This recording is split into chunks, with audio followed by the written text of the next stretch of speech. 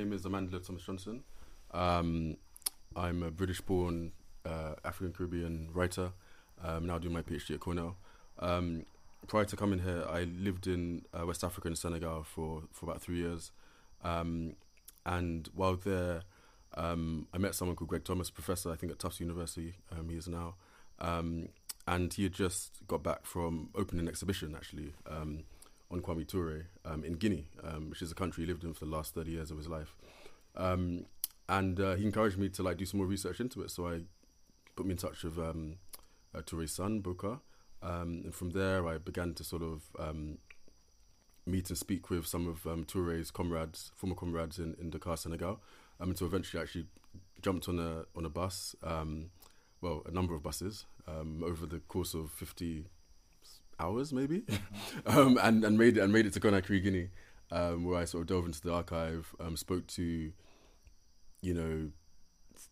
the wife of the former Guinea's first president, Sekou Ture. Spoke to people that lived in his neighborhood. I visited the homes Kwame Ture lived in, and yeah, I mean, I think also as well, I think it's worth mentioning that Kwame Ture is born in Trinidad and Tobago, the place that my parents were also from. And my father would talk about the fact that Stokely Carmichael had changed his name to Kwame Ture. He always used to emphasize that for some reason. He never really said much more, but he used to emphasize that for some reason. So in a way, he was pointing me towards the African years of his life. So that's kind of how it happened. Thanks so much. And I'm curious to talk a little bit about before he became Kwame Ture, before he kind of engaged more with Pan-Africanism. Yeah. And can you talk a little bit about his upbringing in Trinidad and then moving to the United States? It's hard to cover all of the political activity he was engaged with in the U.S. because it's so broad. But just a little bit about the different movements he was involved in, how his political thought began to change over time from the influences in the Black Panther Party, Malcolm X, and as it's developing. Sure, yeah. So Ture is born in 42 in Trinidad. He's born in Port of Spain, part of Port of Spain called Belmont. And he grows up in a household in which his aunt is a supporter of someone called Buzz Butler. And Buzz Butler really was the leader of the 1930s Labour sort of uprisings in Trinidad and Tobago, when oil workers rose up and demanded sort of independence and more sort of concessions from Britain. It was a colony at that time, and so that was an early influence on him. He then moved to the US around 10, 11, and lived in New York. And another early influence was, he went to Bronx High School, I think it is. He sort of came across white leftists, leftist Jews and whatnot who, introduced some sort of socialist ideas, communism, and, this sort of stuff. So he was sort of engaged in with that sort of stuff, as a teenager. And at 19, he joined SNCC, which is the Student Nonviolent Coordinating Committee, the younger student-led section of the Civil Rights Movement. They were active in the southern United States, sort of trying to break Jim Crow, freedom riding, trying to break sort of segregation. For this, he, obviously sees the hard hand of the police and, violence and stuff like that. While he, is committed at this point to working alongside, Martin Luther King and to nonviolence, over time, as he tries to sort of organize black people in the South, for example, registering people to vote, trying to basically, get a political party sort of chosen in the Democratic caucus, and these attempts are rebuffed, he becomes more radicalized, effectively, right? And SNCC becomes more radicalized. And, of course, this sort of period, the early 60s, is also a period of decolonization. There's stuff happening around the world. They're starting to read like Fanon, Malcolm X. There's always been an influence there. And you start to see a split within SNCC. In one direction is sort of John Lewis, who, the senator who passed away not too long ago.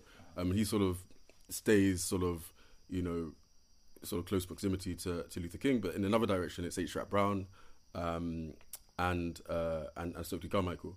And they become more radicalized to the point where they effectively become leftists. They start to oppose the war in Vietnam. They start to have a more sort of global take, a global critique of America, connecting, in Stokely's words, what they see as the colonial situation of black people in the US to the colonial situation of others abroad in American imperialism abroad. Right. In the examples being in Israel, in Vietnam, and elsewhere. So that sort of helps to sort of radicalize him. And Stokely sort of moves from the civil rights into a more militant position, and he obviously is a progenitor of this Black Power, slogan in '66. Things move further as well, and there's really a point where sort of enemy number one, really, FBI is sort of after him, as they are after other what they call black messiahs. He becomes the honorary prime minister of the Black Panthers, but the sort of pressures that he's under effectively force him to move abroad, with his wife Miriam Makeba. And in early 1969 they board a plane to Guinea, and move to Guinea, and they're there at the invitation of Sekou Ture, Guinea's president, and Guinea's co-president, who is Kwame Nkrumah, who's now living in Guinea after being deposed in Ghana, where he'd become the first president of an independent Ghana in 1957. And Ture, even though he's back in the US for a long time, he's based in Guinea for the rest of his life, and he dies in 1998. And this is where you start to see his Pan-Africanism phase really start to take off from 1969 onwards, I would say. Yeah.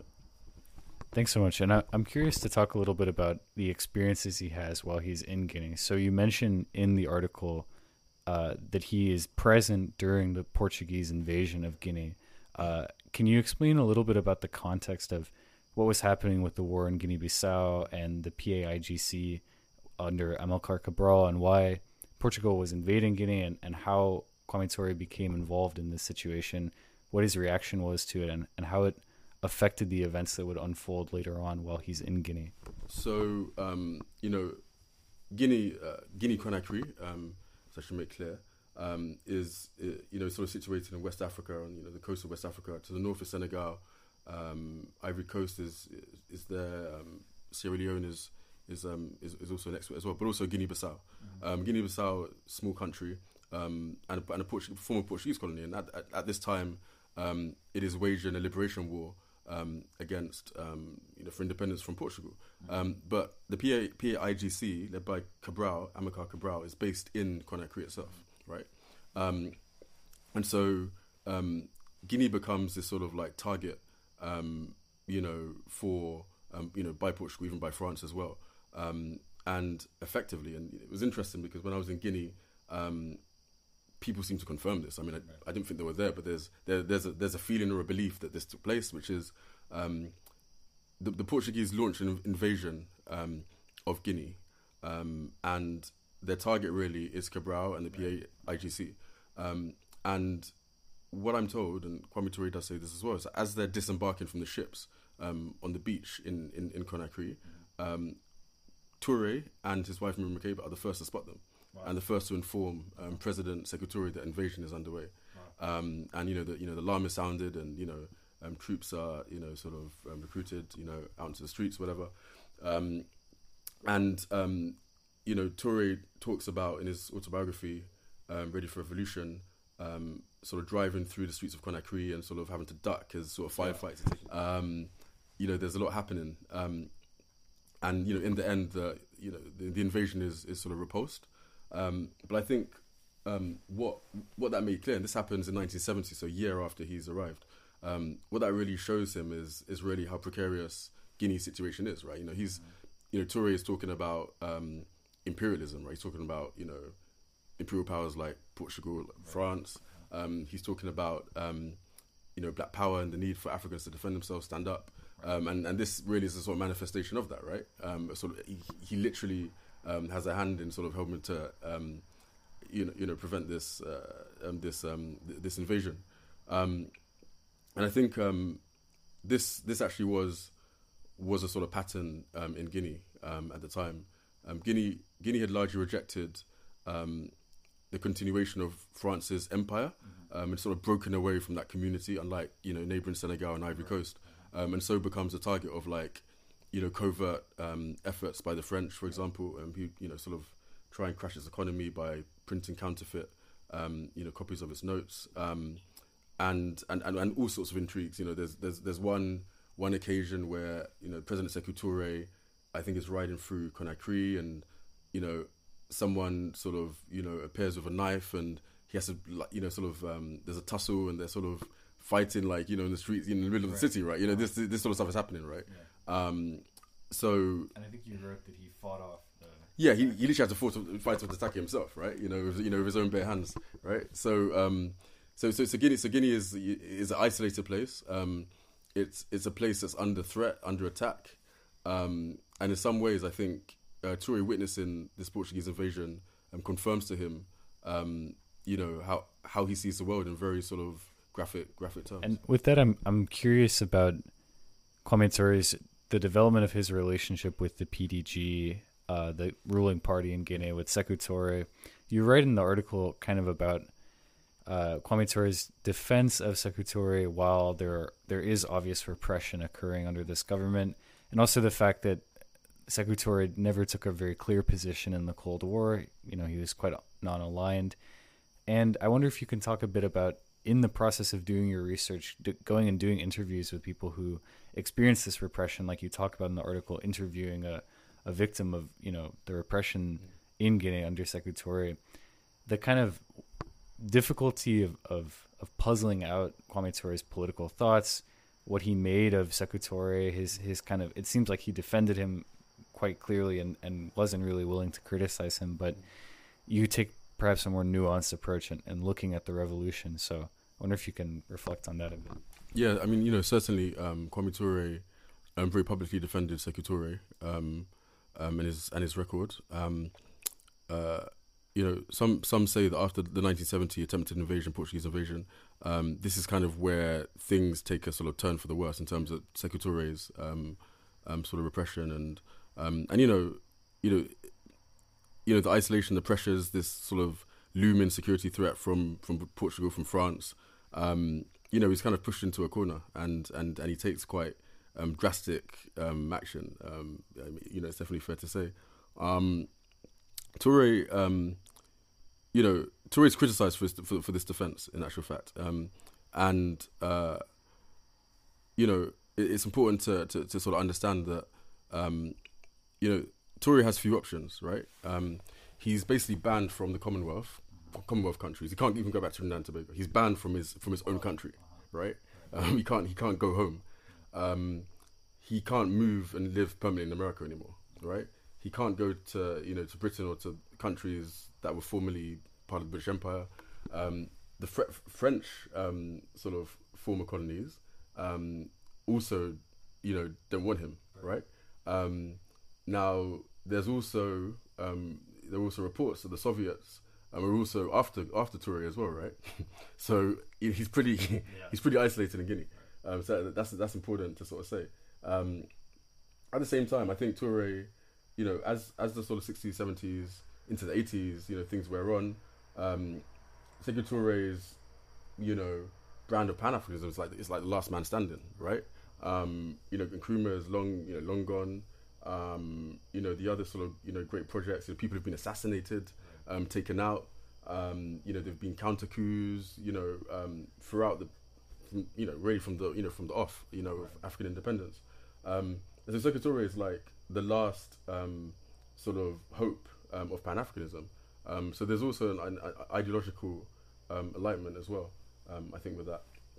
With what I do understand, however, is that privately, Kwame Ture did help those families who were impacted by Sekou Toure, even though he publicly didn't say much about it. That's what I understand from his family stuff, because most sort of prominent Guinean families were affected, and these were often families that Kwame Ture himself knew. In kind of reflecting on what happened while he's there in Guinea, you note in the article about what happens when Sekou Toure dies, and then, as you just mentioned, Kwame Ture, who previously is kind of trapped in Guinea, now finds the place that he was having refuge in is turning against him. You talk about the fact that he gets arrested by Lansana Conde. Can you talk a little bit more about what happened there? And also you mentioned this kind of network that comes up to try and get him freed from imprisonment, spanning from people like Bessie Jackson. So what was occurring there, and how did he eventually find his way out of it and towards rebuilding the PDG, getting back involved in those politics in Guinea? So at the time of Sékou Touré, Guinea is a one-party state with the PDG, Parti Démocrate de Guinea, I guess, Democracy de Guinea, and what happens is that Sékou Touré dies in 1984, and there's a coup that follows, very soon after his death. Now, Lansana Conté, the coup leader, is hostile to Sékou Touré's, followers, and a lot of them are just, most of them are just wiped out. They're just, we don't see them again. But at this moment, Kwame Ture, he's not Guinean as such. American Trinidadian. He's basically rounded up and imprisoned effectively, the PDG is banned at this point as well. So really, like it's a complete just destruction of the party altogether. And what happens? This sort of coming together of sort of activists and politicians. I think you mentioned Jesse Jackson. In the US, basically, they sort of start to lobby American authorities Washington, and soon after Ture is actually released, but he's now living in a country where, number one, he's lost all of his privileges that he had. Not that he was sort of living large and in some marble mansion with sort of colonnades or whatever, but he did have some sort of government housing, and he was actually a diplomat, right? He was an ambassador, in fact, of sorts, for Guinea. So now he has to find his own housing. He goes to a neighborhood called Ratoma, and he doesn't have the governmental access he used to have, and this was important because of his activism, right? By being a sort of Guinean diplomat, he could travel, freely and easily, and now that sort of privilege has been rescinded. So there's a sort of period of sort of 6-7 years where he's sort of like lying low and not really involved in politics in Guinea. But in the early 90s, this idea, France Afrique, which is really sort of this idea that, France, still dictates affairs in its former colonies. France sort of tells its former colonies that they need to open up, democratically and sort of have like become sort of multi-party states. A lot of them are sort of one-party states, backed by France. So Guinea is one of those countries, and so ironically, that opens things up for the PDG to then sort of re-emerge. And Ture, goes to neighborhoods, and he's sort of signing people up to join the party. It looks all very promising, and everything. He's disappointed in the end when the party sort of actually joins an alliance with Lansana Conté, while he's sort of away. So that sort of is a disappointment, but he is sort of credited as sort of being one of the sort of refounders of the party, and party documents sort of show him as they sort of describe him as one of the sort of immortals, like alongside Kwame Ture and also Sékou Touré as well. We sort of see his figure appear in some of the documents, party documents. With that, I'm curious to reflect a little bit on his involvement with the All African People's Revolutionary Party as well, and to kind of expand from that about his general political philosophy. I wonder, to the extent you encounter this in the documents you reviewed and doing the research, but it strikes me that he still felt like a foreigner at the end of the day, and was not completely part of this country while still being there as a diplomat and as a political activist. I wonder how that connects to his political philosophy of trying to push Pan-Africanism with the All African People's Revolutionary Party, of his kind of status in Guinea at the same time being sort of on the outside while trying to be a part of this political process. I think Kwame Ture's influence in Guinea really sort of flowed through Sekou Toure, if anything.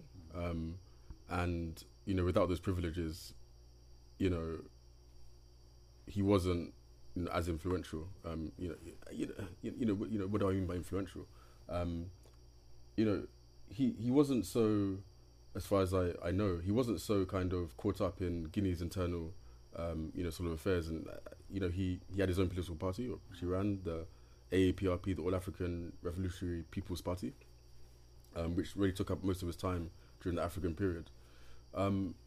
It's hard to tell. I haven't been able to really gauge to what extent, he was accepted or whatnot. But there are some key party people who said that he was really someone that was close to the party and that they really looked up to and were inspired by. And it's interesting as well. Ture never actually learned a local language in Guinea. His French was sort of good enough, to sort of conversational French. He could sort of get by French. But he never learned a local language. So obviously there's a limit to sort of interactions he could have. So that's one thing to also bear in mind. So the AAPRP was founded in Conakry in 1968 by Kwame Nkrumah, by Kwame Ture and a few others in Conakry. And the idea of the party really was to sort of unify what Nkrumah described as liberated territories, right? So these were places on the continent that had been freed from colonialism and were now going to sort of be joined together to form a sort of Pan-African federation of some sort. Now, Nkrumah also thought that the liberation war was taking place, so against the Portuguese, but also in Southern Africa, in Zimbabwe, for instance, that these were sort of like the beginnings of a continent-wide, sort of uprising, basically, right? And it's interesting. Nkrumah was really influenced a lot by Cabral, so Cabral would stop by Nkrumah's home, Villa Silly in Conakry, and they'll have a little chat about things, and sort of pass information from the front lines, and so Nkrumah was sort of anticipating sort of guerrilla warfare. And would take place, and these liberated territories would then be coordinated by the AAPRP. So what the party did was, though Nkrumah was really focused on Africa, unifying Africa, Ture said, well, I'm going back to America. Why don't I start a chapter there, and we can also bring the diaspora into this, right? So the party spreads really, and it becomes in the 70s, really one of the 70s and 80s, really one of the biggest. Perhaps the biggest, like Pan-African. When I say Pan-African, I mean across the diaspora, more than African continent. Organization, and it has chapters in the Caribbean, in Britain, in the US, and particularly in Washington DC, has a very big chapter, and hosts like all these sort of leaders and speakers, and is able to lobby, Washington, politicians in Washington as well. But it's also an important vehicle for Kwame Ture's own politics, right? And so, what was politics, right? So we spoke about him moving from a non-violent integrationist even stance to one that's more militant, self-defense, and more leftist, and having a broader internationalist analysis. So Ture adopts what Nkrumahism, sort of Nkrumahism, which is also combined with sort of Sekou Toure's own philosophy, right? Sekou Toure, over the 26 years of his rule, he writes 26 books, right? So he's a kind of philosopher king. Right. And really at the heart of this philosophy is really Nkrumah's idea of the sort of triple heritage. So this idea that a future Africa has to come to terms with its sort of traditional African heritage, its Islamic heritage, and also its European heritage, right? And so Nkrumah is trying to find a way to blend those together. Because there's a sort of like a spiritual dimension to this as well. It differs from, sort of, Marxist-Leninism, right? But Nkrumah does, take a, he sort of believes in, sort of this idea of sort of, sort of, in some ways, I guess, I mean, he does adopt like aspects of Marxism, believing in sort of, these sort of clashes or, warfare between classes, basically, as which is kind of what he talks about when he says about this sort of continent-wide sort of uprising against the sort of neo-colonial classes. Well, there's this idea that, political parties have to cultivate this, what's called the sort of African personality, right? So there's a sort of idealized African personality they're trying to cultivate. Someone who's generous, someone who is hardworking, someone who has like strong values as well. So there's also this as well, and the party goes to great lengths to draw from African leaders and writers in order to instill that philosophy within their programs and stuff. So this is also part of kind of how they sort of see things. I'm curious just to reflect, and this may not be so much of a structured question, but just on why you wrote this research, why you were so fascinated by investigating the life of Kwame Ture, and also his relevance for today. You mentioned a little bit throughout some of his connections to Cuba, which I found really interesting of this. But so yeah, I'm just curious about not only why you did the research, why you investigated, but also your methodology of doing it, kind of like going out and investigating and interviewing people in person. So if you could just reflect on that. Yeah, I think Ture is really relevant for a number of reasons. So I think that there's always a focus on Ture, the American Ture, right? Effectively, like, I mean, he lives 16 years in America, but that's all we really get, about him. We don't know he's Trinidadian, like a lot of the time, and we just get his period from joining SNCC all the way to Black Panthers and leaving the US, the Black Power Ture. But he lives for another like 30 years, right? And I think that he really becomes like the sort of Pan-Africanist par excellence. Like he becomes like the standard bearer of Pan-Africanism, right? And his party does as well for like a good generation. So that aspect of his life, I think, is really, really important. And he's trying to uphold Pan-Africanism at a time where I think there's a sort of, the movement is sort of splintering. Countries have become independent. Those countries, have then sort of fallen into neocolonialism. There's all sort of coups, counter-coups, civil wars taking place. But he still sort of holds that banner sort of high. But again, there's another layer to Ture, and that's his internationalism, right? As much as he was a Pan-Africanist, he's also an internationalist, right? And he's connecting, what's going on in the continent to issues outside the continent, right? So I'll give you one example. In the early 90s, he sets up something called the Worldwide Anti-Zionist Federation, right?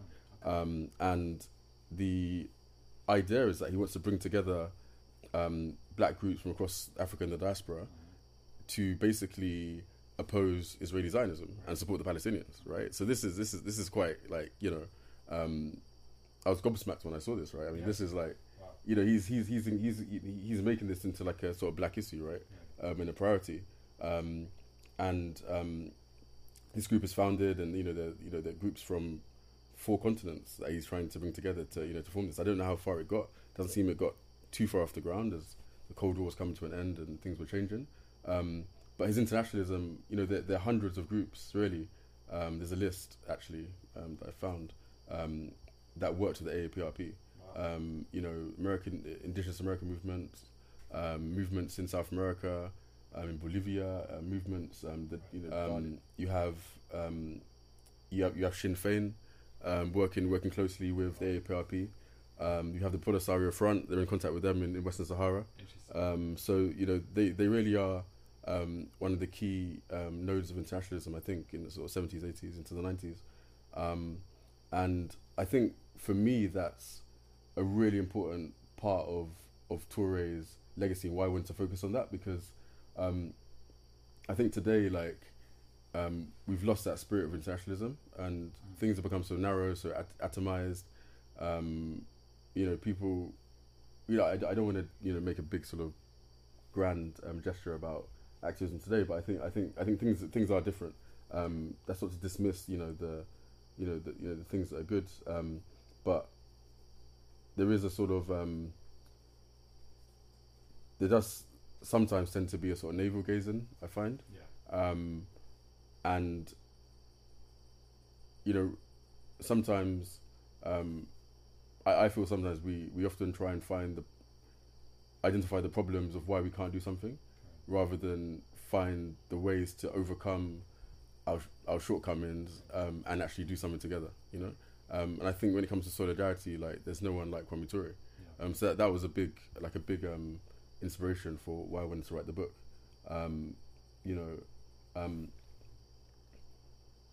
Additionally, as well, I think Kwame Ture dies like in 1998, which is a few years before the war on terror sort of kicks off. 2001 onwards, and I just find it interesting how he is able to connect various struggles, and to see the sort of change in face, of imperialism as a sort of, manifests in different ways.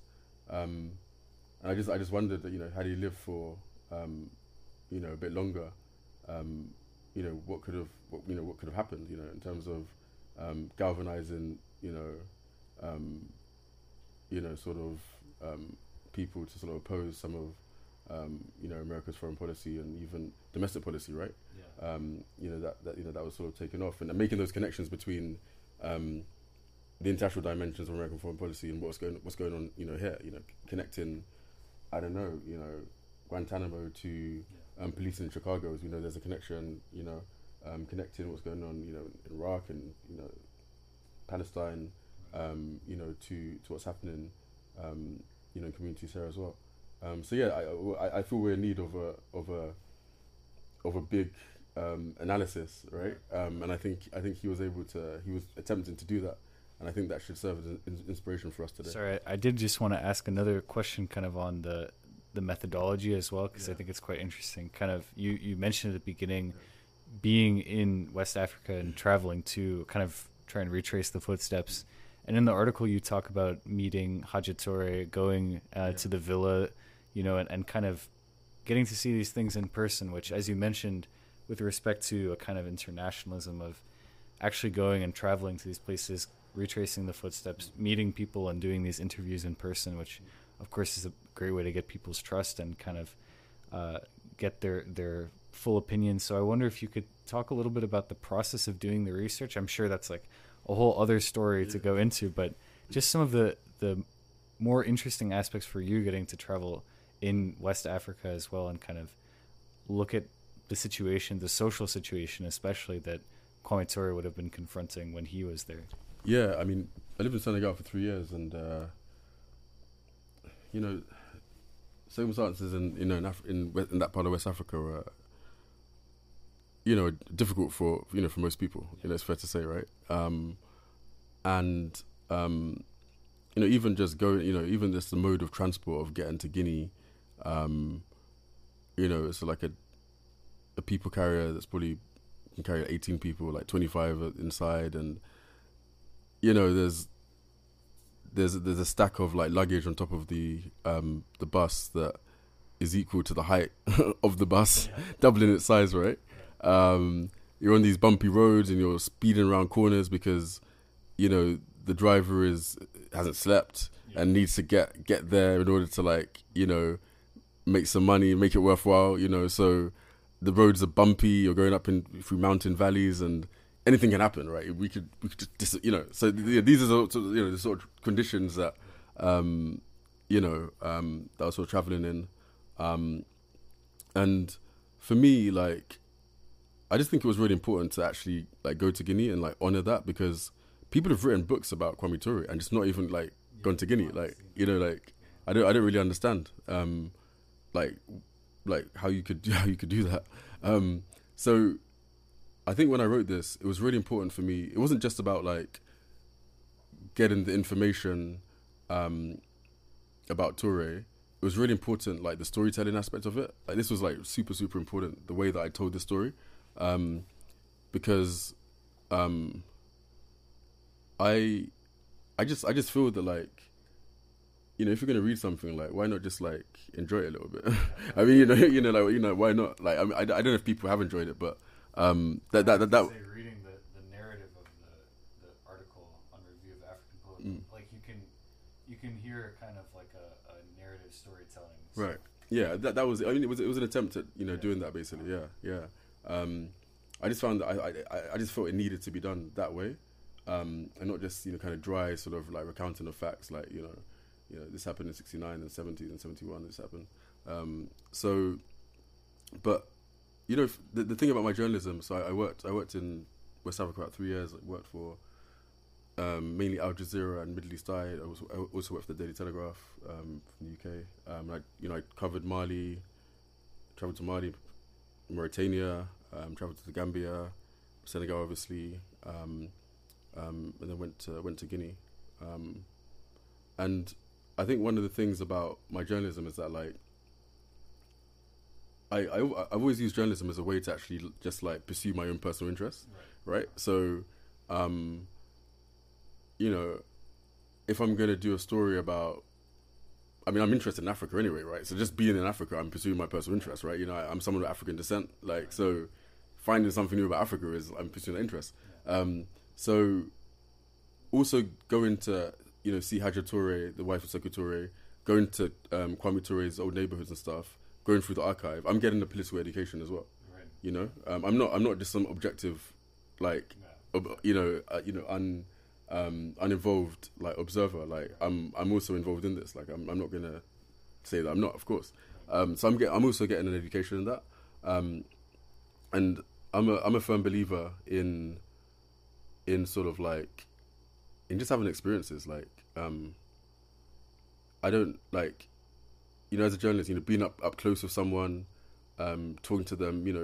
I met Haja Ture, the wife of Sekou Ture, in Kwame Nkrumah's old residence, right? She lives in Kwame Nkrumah's old residence, right? So, just sort of sitting there thinking about, the walls, the pictures hanging on the walls, all Sekou Ture. At one point it would have been Kwame Nkrumah. He would have been in the lounge that I was sitting in, sort of, listening to BBC World Service, going out into the balcony, with the sea, sort of there, and sort of doing some stretching. Apparently he was into yoga, apparently, Kwame Nkrumah. And then like playing chess. He used to play chess, Kwame Nkrumah. So I imagine that, the table, over there, like mahogany table, the far end of the room, he was maybe playing chess, and then he was sitting there with Cabral, like, there were all these things like that were kind of, evoking, when I was there. So it was a great experience for me, but also it helped me to like, I had to experience it myself in order to write the book, and to make the book like an experience for other people. That's kind of like how I looked at it. But it was hard. Like, I mean, it's not a very long book. It's, in terms of the word count, like 15,000 words, right? From start to finish, it took a year and a half to write that, which is a long time to. I mean, I wasn't working on it full time, but it's still a long time from start to finish to get something done. And it was just hard, difficult to like try and make that story like succinct, but also make it like readable and kind of coherent as well. Yeah. Excellent. Well, thank you so much. It was a pleasure to talk to you. Do you mind just letting people know where they can find your work, and just any other information? So at the moment, the book is actually out of print, and but it's being republished shortly by an organisation publishing house called Decolonizing the Archive, which are UK based. So do look out for it. And yeah, I hope you feel free to follow me on Twitter at TJ Amandla. Yeah, why not? And yeah, thank you for having me. It's been a pleasure.